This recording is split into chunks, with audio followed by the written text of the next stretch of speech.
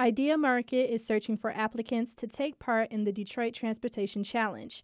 Nima Adekami is the chief innovator evangelist for Idea Market.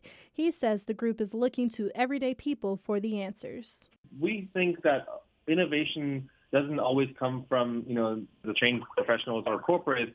It comes from small teams who are just kind of taking a interesting or different approach or thinking outside the box. Idea Market is taking applications from participants across the globe who are willing to relocate to Detroit to work on their concepts. The winning project will receive almost $250,000 in grants and services. I'm Brianna Tinsley, WDET News.